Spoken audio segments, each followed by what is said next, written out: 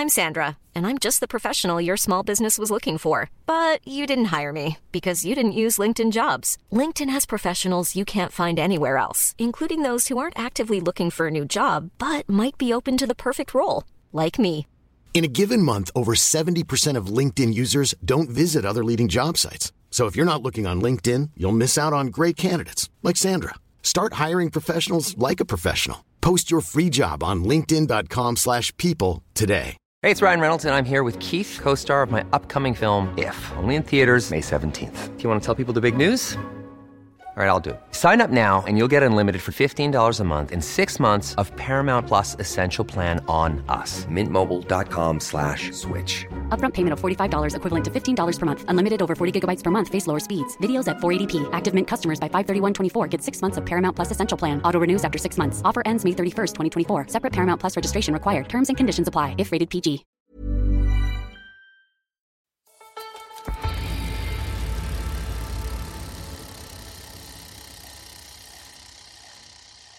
Rouleur is the world's finest magazine of cycling and cycling culture. Established in 2006, Rouleur interviews the world's biggest cycling names and covers the world's biggest cycling races. Visit our website at rouleur.cc and subscribe to support our in-depth features, long reads, independent journalism, stunning photography and immersive cycling coverage. I'm Edward Pickering, I'm the editor of Rouleur, and this is Rouleur Conversations. Hopefully you're all enjoying some well-deserved mince pies, brandy and the final preparations for Christmas. I'm joined today by James Start in Paris. James, how are you? I'm pretty good. It's a cold winter's day here. I can only imagine what it's like in London. But yeah, getting ready for the season myself. If you're looking for inspiration for a last-minute present that will last the whole year, look no further than the latest edition of Rouleur magazine, which is out this week. James and I are going to have a short leaf through it and have a chat about a few of the features, which include exclusive interviews and photo shoots with Jonas Vingegaard and Annemiek van Vleuten, and a whole lot more. We've also got a short interview with Herbie Sykes, who contributed a feature to the magazine, and some audio from my interview with Sarah Ruggins, an amazing individual who took part in the 2023 Transcontinental race after starting cycling just a few months before the event. But first, James, the theme of the magazine is the colours of cycling. Now, this kind of ended up on our schedule a little bit by accident, because I think somebody suggested it as a theme in a planning meeting sometime last year. It got put on the shortlist, and then we forgot all about it. And then we realised we'd actually added it to the confirmed list. And we kind of thought, what are we going to do for this? What does it mean? But then we thought, like, cycling is the most colourful sport in the world. What better theme for a whole magazine than the colours of cycling? We have a lot of fun here at Rouleur.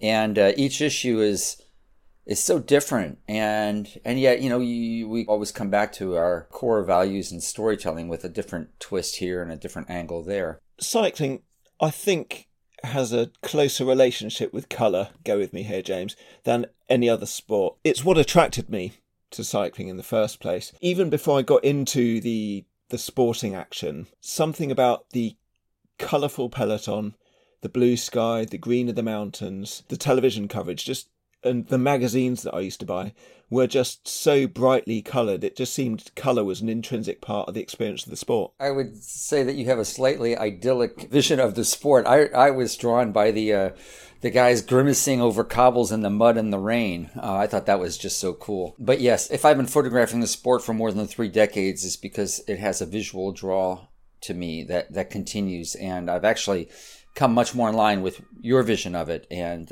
my sense of my appeal to landscape, for example, plays off of all of those things very much, and you get these amazing landscapes, and then you throw in the colors of a tightly bunched peloton, and it's just this accent mark that makes so many pictures sing like they never would otherwise. It's a beautiful sport. Before we get into the features, James, the cover of the magazine is another stroke of genius by our art editor, Enrique Adel. Very, very simple image, but incredibly meaningful. It's just a chainring, but the chainring itself has been replaced by a colour wheel. Yeah, I mean, that's Enrique at his best. It's so much fun to see these things come to life. So the first feature in the magazine is Lessons in Life by Rachel Jarry, which is an exclusive interview with Annemiek van Vleuten. We've got some portraits by Veronique Holland and Tom Hardy. And this is it's a retirement interview. isn't it? Annemiek van Vleuten appeared at Rouleur Live. Rachel grabbed her there for the interview, and which had a little look back over her career. And interesting thing about Annemiek van Vleuten is, like, I always found her a little bit unknowable through her career. At the same time, she rode and raced in a very, very expressive way. But I think now she's retiring, she's starting to open up a bit more, and she doesn't have to keep secrets about her career anymore. She can talk more openly about it. And this is a really nice interview with a cyclist who's come to the end of one of the most stellar careers any professional has ever had. She talks very honestly with Rachel about things like the tension that was inevitable in the Dutch team when they competed at World Championships and Olympics, because they had so many star cyclists. She was a true international cyclist. She was Dutch. She had some incredible success in Dutch colours, but she also spent the most successful years of her career with the Orica team, which is an Australian team, and Movistar, which is a Spanish team. So she kind of broadened her horizons. She's talked very eloquently about that. And it's interesting to see her feeling her way through retirement, because obviously cycling is an all-encompassing career. She's known nothing except training and racing for over a decade now, and she suddenly has time on her hands, and you can almost see her enjoying the process of working out A, how she's going to spend the rest of her life, and B, also just enjoy the fact that she can now go on holiday in November or December, for example. I think she'll deal with it very well, because one of the things she talked about, both at Rouleur Live and in the feature, is about the fact that she did have a life before cycling. She went to university and, by her own account, fully enjoyed and embraced university life. And so she's kind of had an experience of the real world, which means it's not going to be a shock to her as she reinserts herself into it. But that's a really fascinating feature, Lessons in Life by Rachel Jarry. And the next piece is At Home with Jonas Vingegaard, and this one was both written and shot by you, James. Yeah, I was chasing it down for a long time. And I mentioned at the tour to the press officer, I said, if there's any chance of getting us something special with Jonas this winter, I'd love to go up to his home, see where this guy comes from. I know it's this place that's very special to him. It's very dear to him. And it's just see if we learn a little bit more about who he is and what makes him tick. And so finally, we were at Rouleur Live, and I got a text saying, can you be here on this day? I looked over at you and I said, yeah, I think we can, right? And he was like, yeah, go for it. So I got my plane and plane tickets and everything.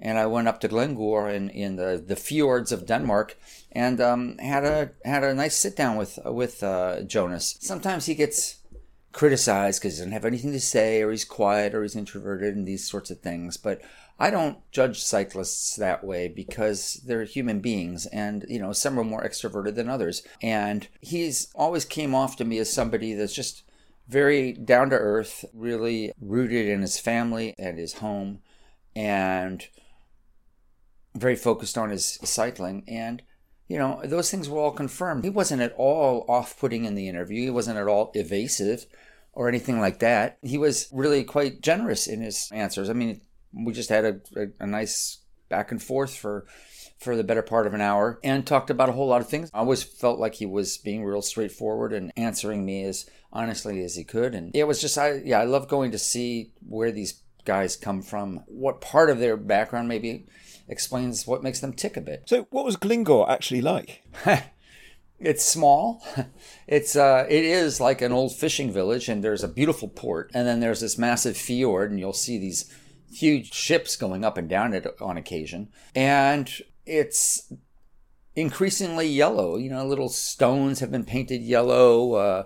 You see little yellow flags and stuff around. But yeah, I mean, it's very much a northern hemisphere vibe. The light is very much a northern light, in my opinion. Scandinavian, I guess. It was a cold winter's day and it was wet. And I gotta say, if you can live and train there, that's going to make you one tough rider, and he is, obviously. I mean, this is where he grew up racing and training. Summers can be wonderful, but winters can be brutal. And he's still put in lots and lots of miles in those kinds of conditions. And I think it forges a very tough rider, which he obviously is. Did you get a better sense of who he is? I think so. It did confirm to me how much place and family mean to him. And I just think that, yeah, he's a very decent guy. We had some really interesting conversations about racing too, about the first moment where he sensed that he could dropped Pogačar. How winning on the Col de Granon changed him, or how that day played out. We spoke with Tadej this spring, if you'll recall, and he talked about that day on the Col de Granon in 2022 where he got dropped and he lost the yellow jersey, and where things unraveled. And now Vingegaard tells us about, how he played it out. Vingegaard just didn't get unraveled, didn't get intimidated, and just waited for his moment. And the team rode, a really tremendous race and stayed composed, and they finally cracked. It was a historic day in modern Tour de France racing. An absolute pleasure to have an exclusive interview at home with the Tour de France champion and currently the guy who looks like the best Grand Tour rider in the world. The next feature we got in the magazine is Pippo's Dream, which is a feature by Herbie Sykes, who writes a lot about Italian cycling and lives in Italy. There aren't many Anglophone journalists who know the Italian racing scene, culture and history than Herbie Sykes. And he went to Filippo Pozzato's Veneto series of races in October. I just had a little chat with Herbie, and he told me a bit about what Pozzato is trying to achieve. I'm joined by Herbie Sykes, cycling, football, history and culture writer. Herbie is based in Torino, Italy, and is the author of several excellent books, including the award-winning Race Against the Stasi, Juve, 100 Years of an Italian Football Dynasty, and his latest, Dear Hugo. Herbie, thank you for coming on to Rouleur Conversations. Thanks for having me, Ed. So, you went to Veneto Week, which is a series of events in Italy organised by Filippo Pozzato. Can you tell us about what you saw there? Essentially, Pozzato, for those who know him, was a classics rider, a very, very good classics rider who spent his cycling career attempting and failing to win Roubaix and Flanders. He famously lost Flanders by a tyre width to Tom Boonen, but those were his races. He was a superstar rider, extremely talented, extremely handsome, extremely charismatic, won a lot of races, didn't quite reach the promised land in the two classics of the north. But fundamentally, he's of the Veneto. He's from Vicenza, which is a beautiful town in the Veneto. And he essentially wants to try to create some kind of a late season narrative which would be not so very dissimilar to what they do in Flanders. So Lombardy feels a little bit unmoored from the rest of the cycling season for a number of reasons, historical and actual. And I think Filippo wants to try to bring together the various elements of the late season, of the back end of the cycling season, and create some kind of a structure with Lombardy, if you are one of these races, as kind of the apogee of it. So, yeah, just to tidy up the end of the season and to reinvigorate Italian cycling, which some would argue seems moribund at this stage. You mentioned the word narrative and structure, and that's something that you sometimes struggle to find in Italian cycling because the big events are obviously Milan-San Remo at the start of the year, Giro d'Italia, and Il Lombardia. And those three events they all stand alone, don't they, as individual events without really forming part of a greater whole. So can the addition of these events to the calendar kind of solve that problem? I don't know. I think that's therein lies the issue. Essentially, Sanremo and Lombardia bookended the season. They were the two great races. Milano-San Remo was the onset of the spring, and Lombardia was the race of the falling leaves. So these were the two kind of cardinal points of the calendar, but obviously they were born and created at a time when Italian cycling existed in a vacuum, as did French cycling and Belgian cycling and so on, 100 and some years ago. There are lots of races in the autumn, but I think since the World Cup finished in whenever it was, 2004, it's very difficult. The whole thing feels a bit, diffuse. The Vuelta's grown in importance, and it's very difficult to discern any kind a real trajectory in the latter part of the season. Now, these two Canadian races happen, then a month later Lombardy happens, and in the meantime we have Tre Valle Varesine, we have Giro dell'Emilia, we have Gran Piemonte, and we have a number of races, but it's not really joined up. And these 8 races are owned by various different factions, various individuals that don't necessarily talk to one another. So all of the ingredients in point of fact are there. Emilia is a fantastic race with a fantastic history. Coppa Bernocchi is a very interesting race. But there's no real dialogue between them. Only Lombardia forms part of the World Tour. And so I think in order for it to work, and obviously the season gets longer, we now have races taking place after Lombardia. So in some way, there is a possibility to unite all this stuff and to bring it together.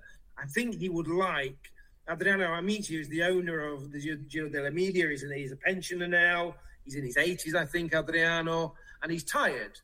And he's looking, I think, to sell the thing. Pozzato is in dialogue with him. I don't doubt for 1 minute that RCS will be in dialogue with him because Emilia is such a great race.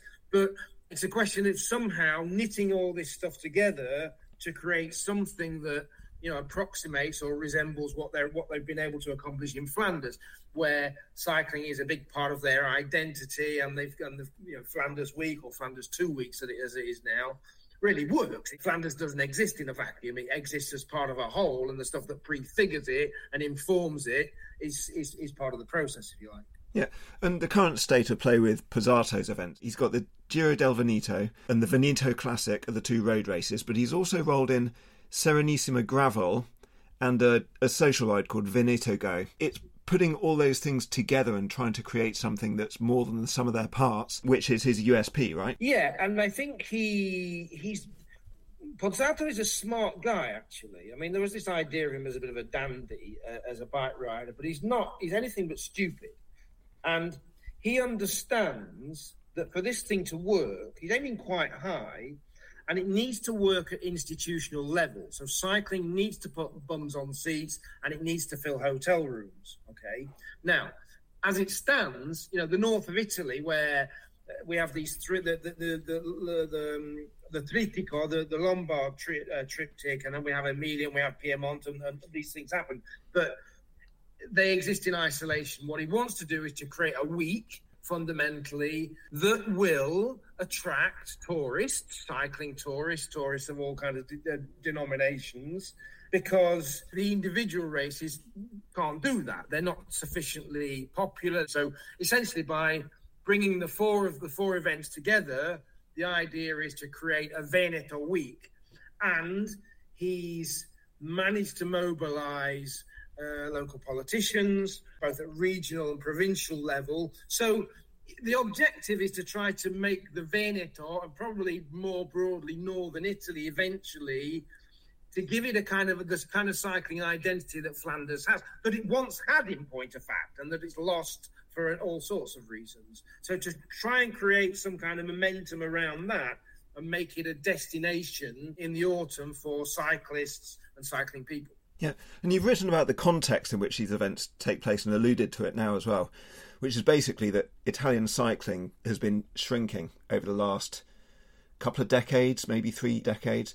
So can you tell us a bit about the way the sport has gone in the country? Because there was a time when Italian cycling was the pinnacle of the sport, right? They've got these 3 really important events and a lot of races besides, plus stars like Coppi, Bartali, Saroni and Moser, Gimondi, and so many iconic figures. But what these things have in common is history rather than current context, right? I suppose, broadly speaking, you would wind it back to Marco Pantani and the infamous day at Madonna di Campiglio at the 1999 Giro, when Pantani was invited to leave the race for essentially a doping infraction. And Pantani was, to all intents and purposes, Italian cycling at the time. He was a megastar. And that essentially decapitated the sport and convinced pretty much all Italians that doping was endemic within cycling. So that, and then a series of other doping scandals which following sort of 5 or 6 years,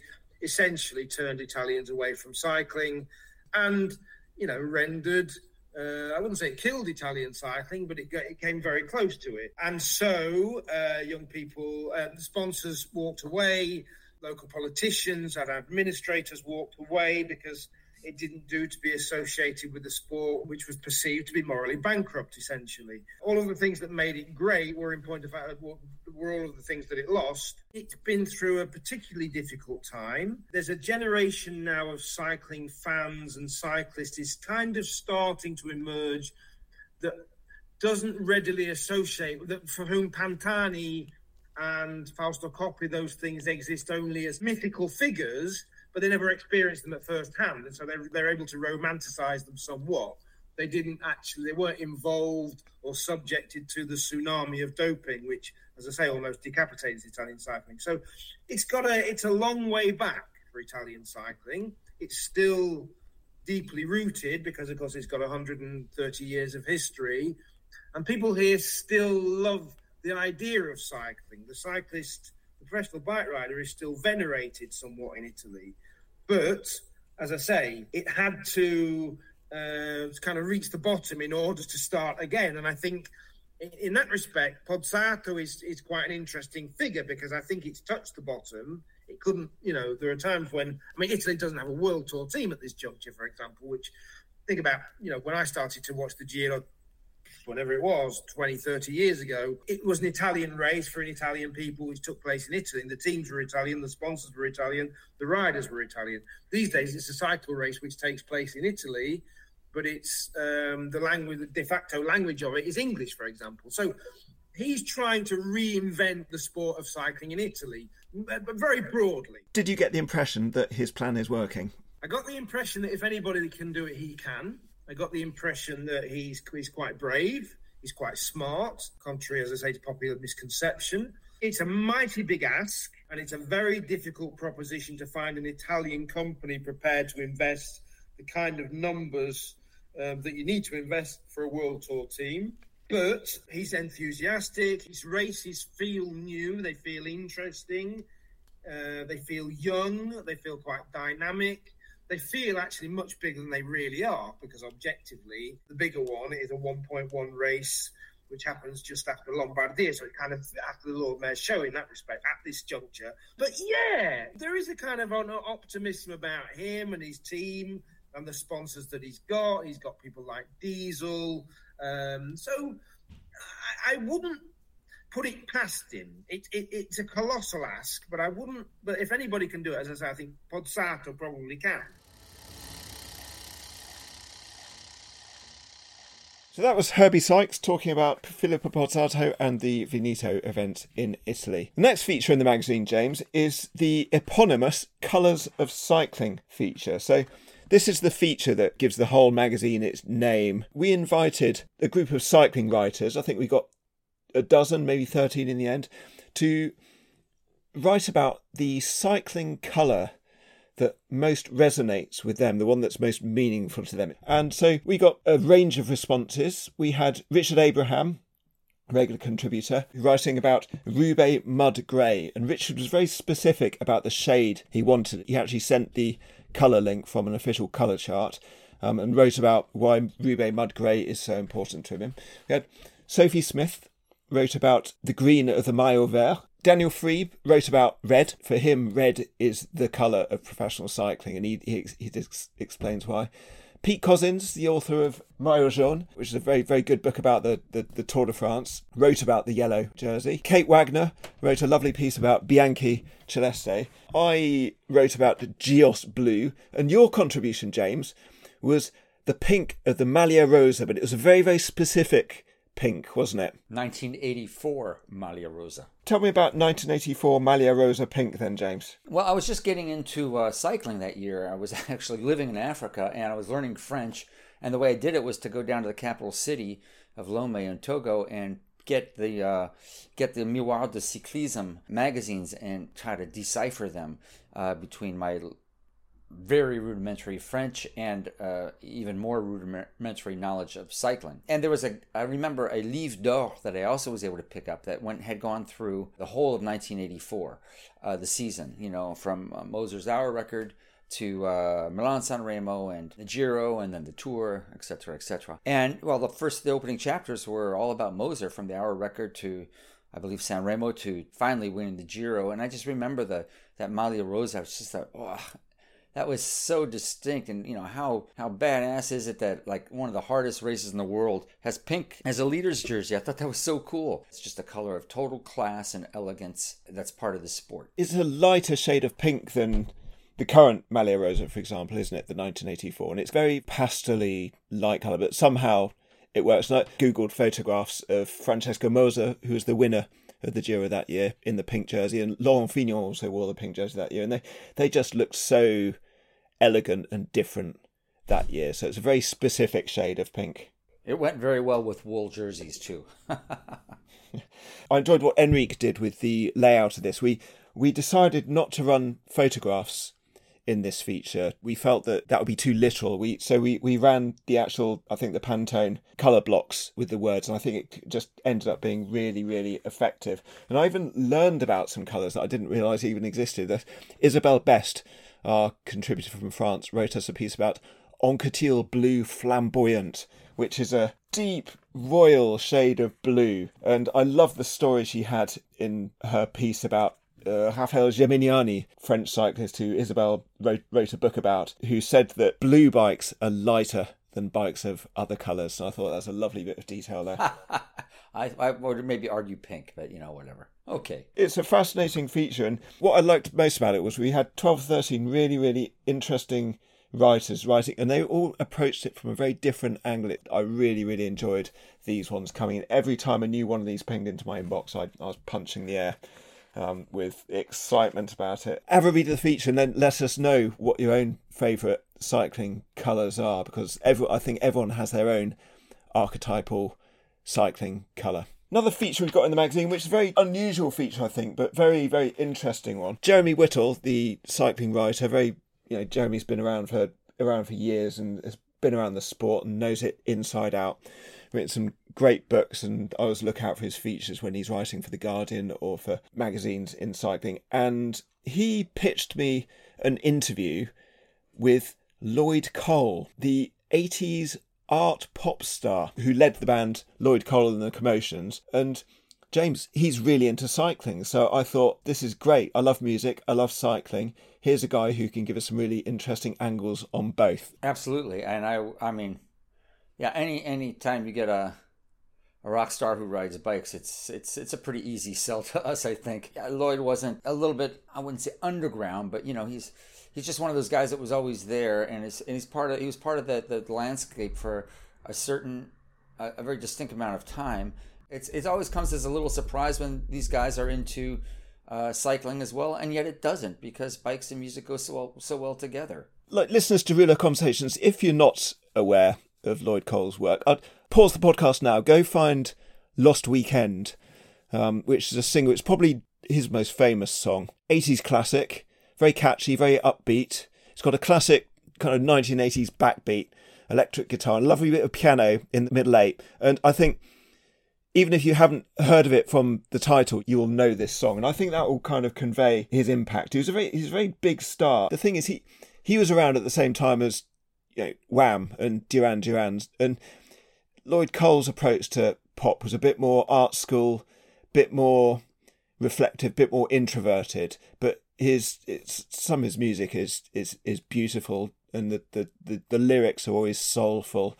And I loved hearing about him talking about that and his connection with cycling. He came to cycling quite late, but he has embraced it. On his social media, he's got a little series called Lloyd's Cycling Adventure. And I thought Jeremy really brought out the appeal and the crossover between cycling and music, which I think a lot of people share, and I know that you share, James. They're so integrally linked. I still listen to music when I ride. Maybe I'm not supposed to say that, but I do. And I walk down the streets while listening to music. I just always have music on. There's sort of a neat draw to the two of them, I think. And I'm actually preparing a piece for an upcoming issue. I'm not going to go into it too much, but it talks about a little bit more in depth about the link between music and cycling, and why people who are attracted to music often are attracted to cycling. I just think it's a fascinating subject. We'll hopefully have more cycling adjacent rock stars and troubadours in the magazine in the future. James, there's a feature here called City, Suburb, Countryside.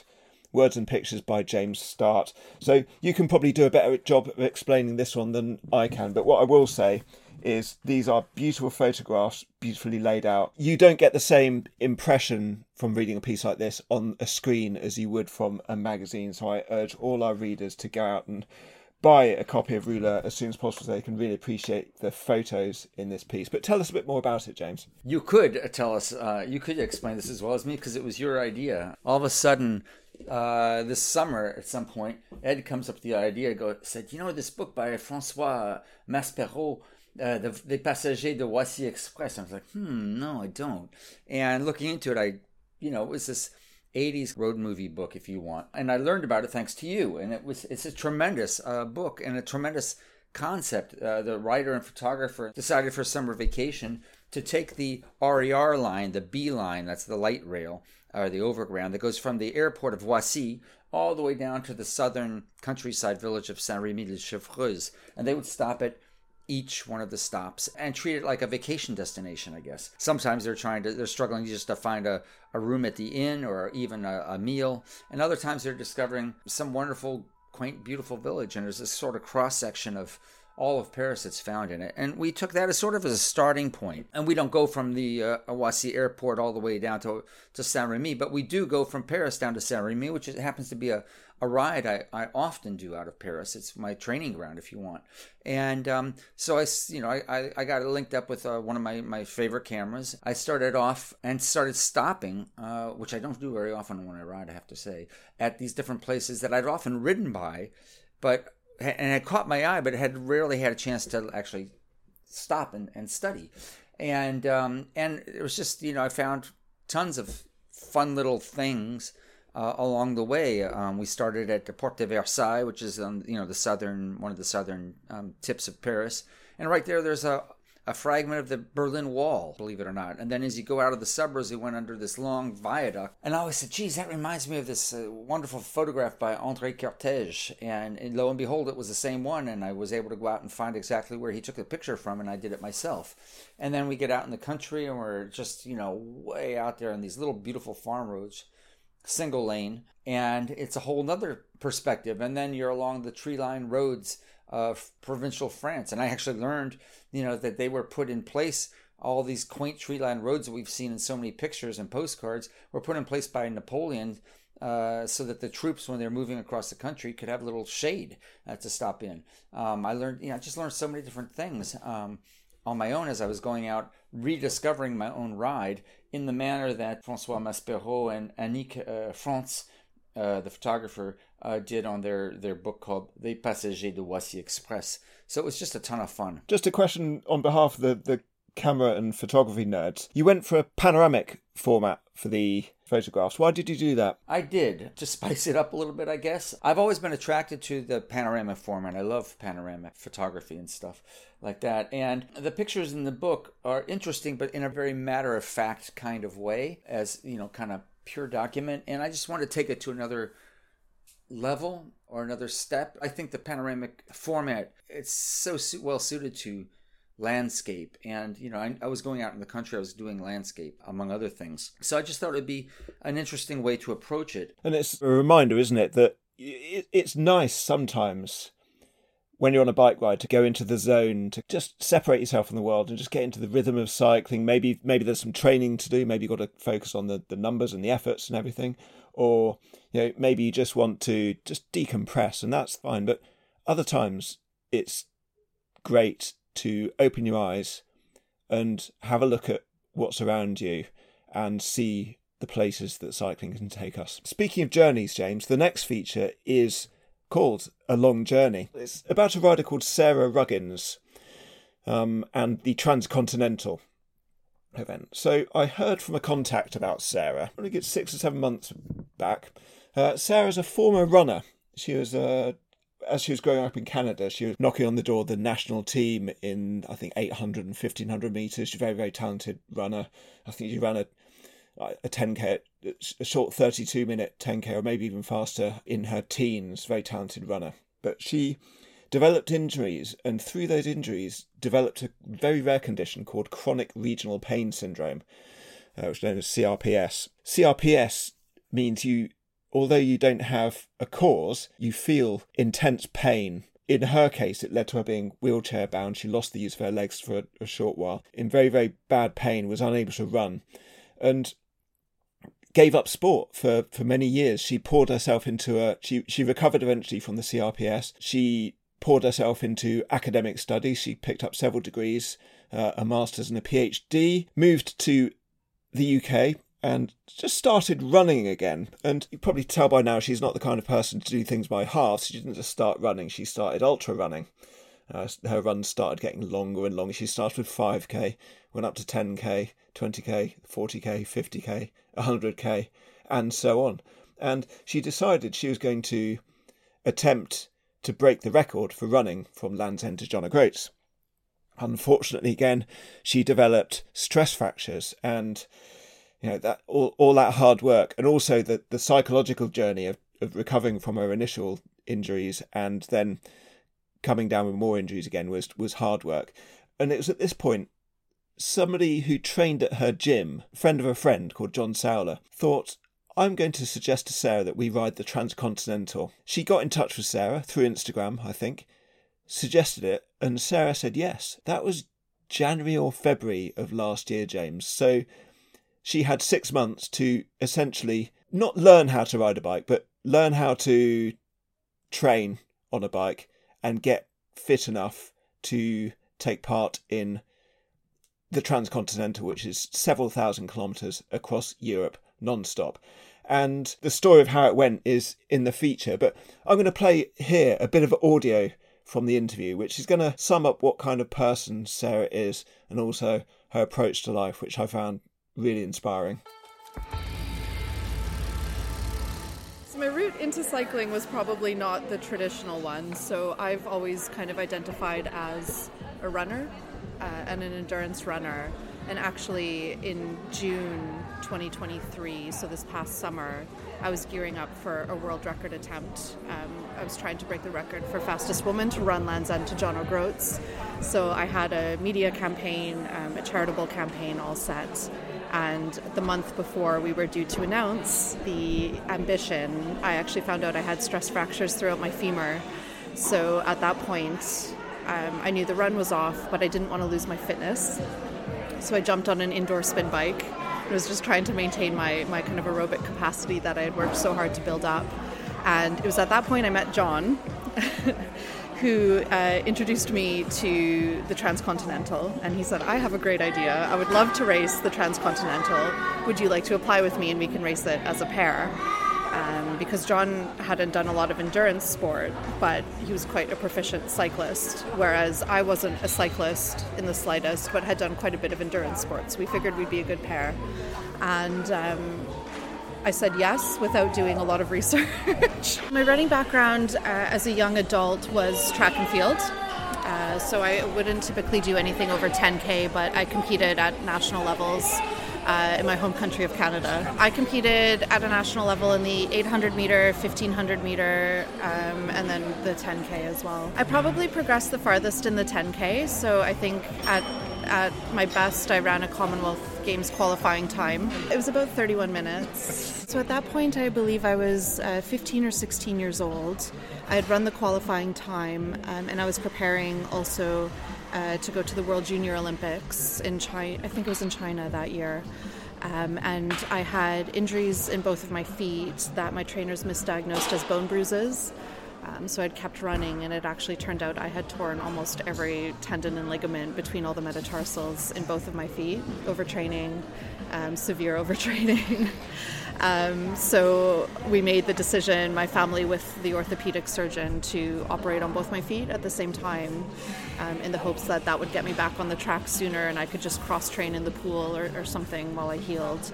But that's kind of when the proverbial wheels started to fall off, is after that surgery I developed the illness. When I went in for the surgery, mentally I was fine, and I was prepared to know that I would be out for probably 2-3 months and have to cross-train and be in a wheelchair while my feet were in casts. That didn't bother me in the slightest, because there was a path through and we had a plan and we knew exactly what to do to kind of keep my training on track.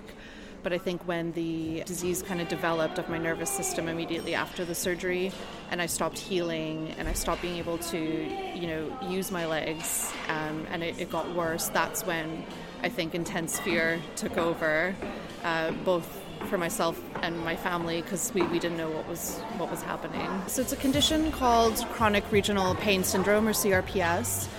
It can happen to anybody. It's more prevalent in women. And essentially it's a disease that impacts your nervous system. It regularly happens after a precipitating injury or operation. And essentially what happens is it opens pain gates that exist in your spine. So for example, if you break an arm, a pain gate will open and say, this hurts, you've broken your arm. What CRPS does is it will basically open all of your pain gates. And so it causes severe pain, and it can also cause changes to your temperature and your mobility as well. So I actually lost the ability to really move my legs from the waist down. It then tracked up into my right arm and hand and also to my left hand. You couldn't see anything wrong with me, but it would feel like all my bones were broken, or I had third-degree burns on my body. It's been called the most painful medical condition known to modern medicine. At the time I had it, it was still very thinly diagnosed and poorly understood. And I don't think it's too well understood still. My entire life just got turned upside down. So I wasn't even capable of, feeding myself. My family had to help me. I literally lost all ability to really be self-sufficient. So running I wasn't even thinking of it. I was just trying to survive day to day, to be honest. And it got to a point where it just seemed so hopeless, and my family was so scared that I might not even survive that. Running was just not even on the cards for me. The final path through, I guess, to my recovery was I was seen by the Seattle Children's Hospital. They have a special inpatient clinic there specifically for individuals with this disease, and so they were able to help me recover, get me detoxed from all the medications that I was on, and really help me be able to use my legs again, so walk again, a lot of pool therapy, trying to retrain my legs, and a lot of occupational therapy to use my hands again. So before, I think my identity was, as I mentioned, was always based around my activities. So I was a runner. After the event, I couldn't do athletics, so I switched to academics. So my identity then became, I'm an academic. But again, my identity was always based around the things I did. And I think the biggest transformation, what I've come through now, is that my identity is more, I think, a set of characteristics or traits that I deem valuable in my own life. So now I would identify as I am resilient, or I am stubborn, perhaps.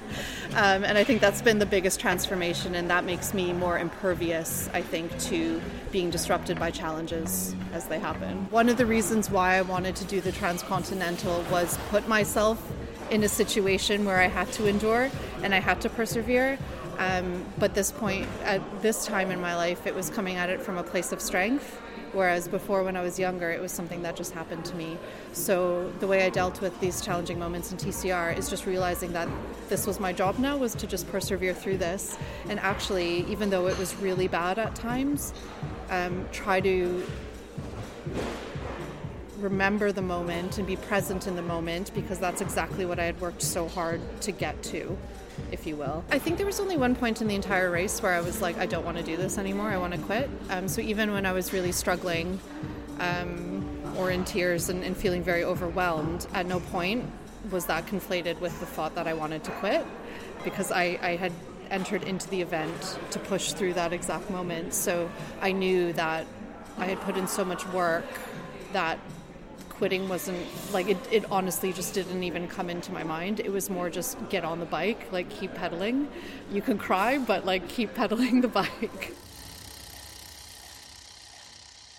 So that was Sarah Ruggins. The final feature we're going to talk about, James, is Art Cycle.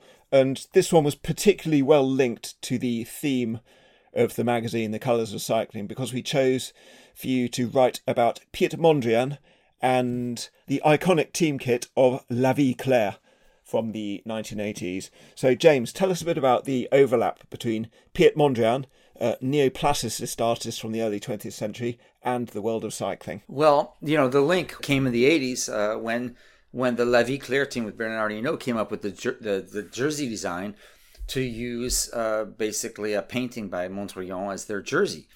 And it was so radical at the time. I was just getting into cycling at this time and was also going to school, getting a master's in art history. And I was like, I remember taking the Miroir de Cyclisme to my art history professor and going, look how cool this is. And she, kind of looked at me and and kind of like shrugged, yeah, okay, whatever. But I thought it was like really cool. I thought it was cool, James. Yeah, I say there's two of us. That's why we get along. So yeah, I never owned one of these jerseys, but I always thought they were like the epitome of cool. And then I tracked down Bernard Hinault, who was actually, he was a founder of the La Vie Claire team. He was actually kind of played a role in deciding on the jersey design. And I chatted with him a bit about it. The first jersey they came up with was like all black.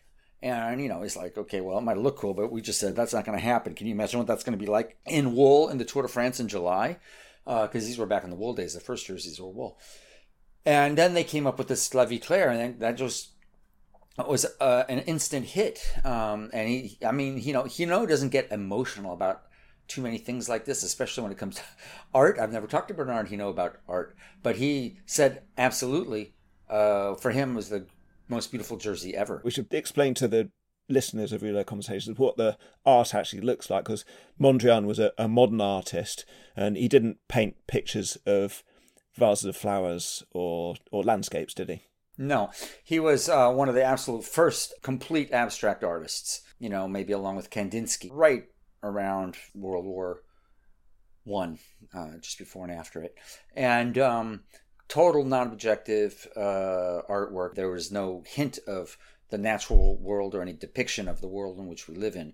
And his, unlike, Kandinsky, who had this sort of sea and waves of abstract colors, Mondrian was the complete opposite. Everything was completely compartmentalized, geometric shapes on basically a black and white grid with a rectangle or a square of blue or red or yellow. And these artists gave sort of visual weight to different colors. This much red could equal this much yellow. And they were constantly playing with the balances of that in their compositions, although Kandinsky and Mondrian were doing it in very different ways. So yeah, he had these very formal geometric grid patterns, essentially, that he would then fill in with different kinds of blocks of color.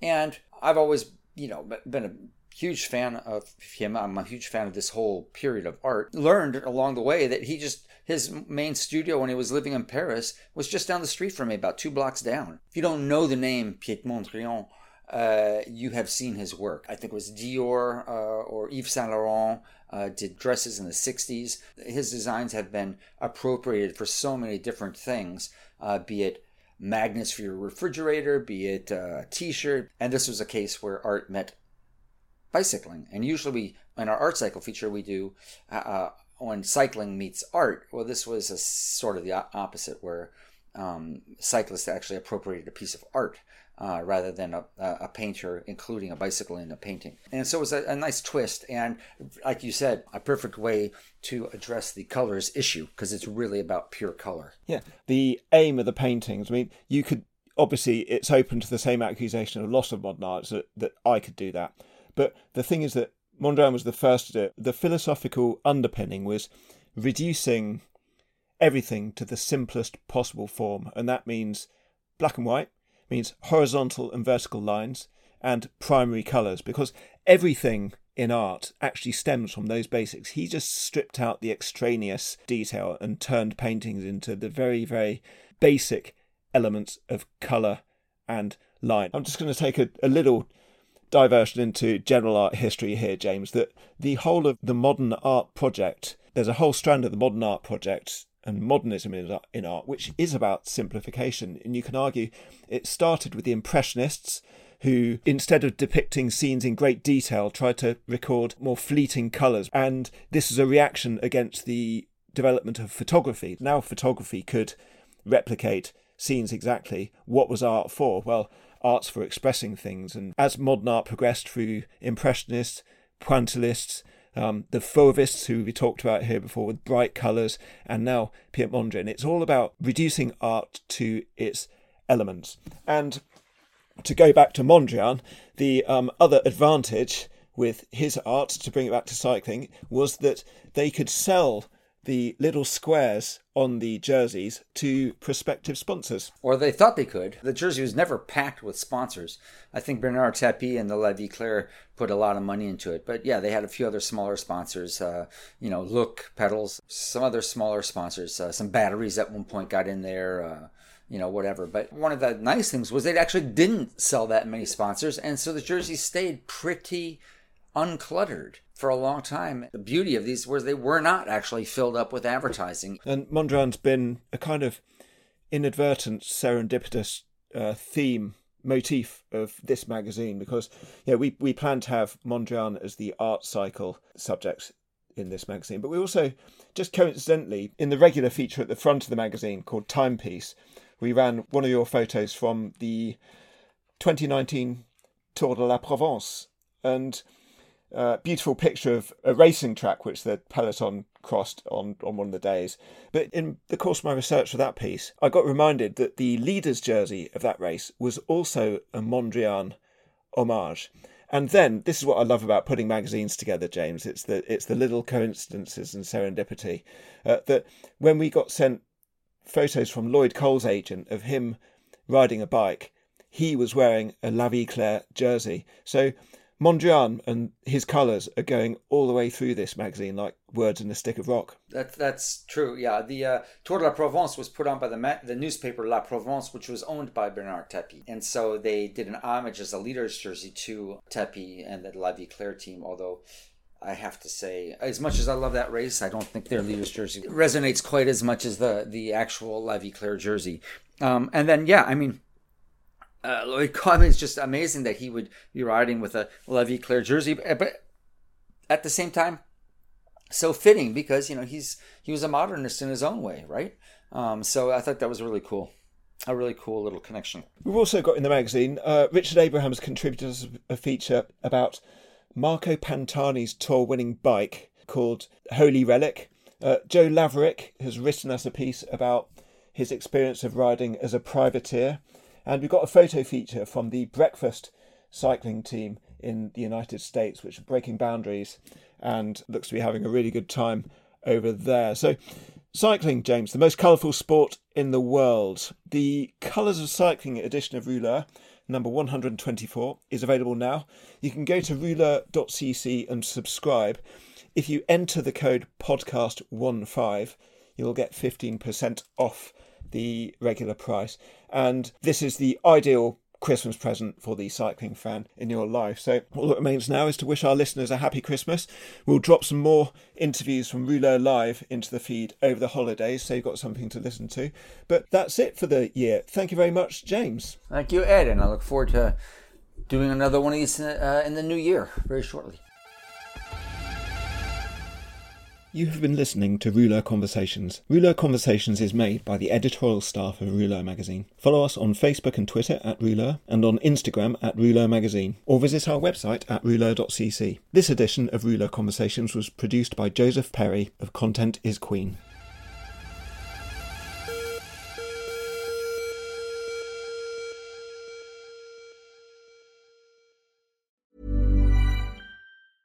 Mom deserves the best, and there's no better place to shop for Mother's Day than Whole Foods Market. They're your destination for unbeatable savings, from premium gifts to show-stopping flowers and irresistible desserts. Start by saving 33% with Prime on all body care and candles. Then get a 15-stem bunch of tulips for just $9.99 each with Prime. Round out Mom's menu with festive rosé, irresistible berry chantilly cake, and more special treats. Come celebrate Mother's Day at Whole Foods Market. Even when we're on a budget, we still deserve nice things. Quince is a place to scoop up stunning high-end goods for 50 to 80% less than similar brands. They have buttery soft cashmere sweaters starting at $50, luxurious Italian leather bags, and so much more. Plus, Quince only works with factories that use safe, ethical, and responsible manufacturing. Get the high-end goods you'll love without the high price tag with Quince. Go to quince.com/style for free shipping and 365-day returns.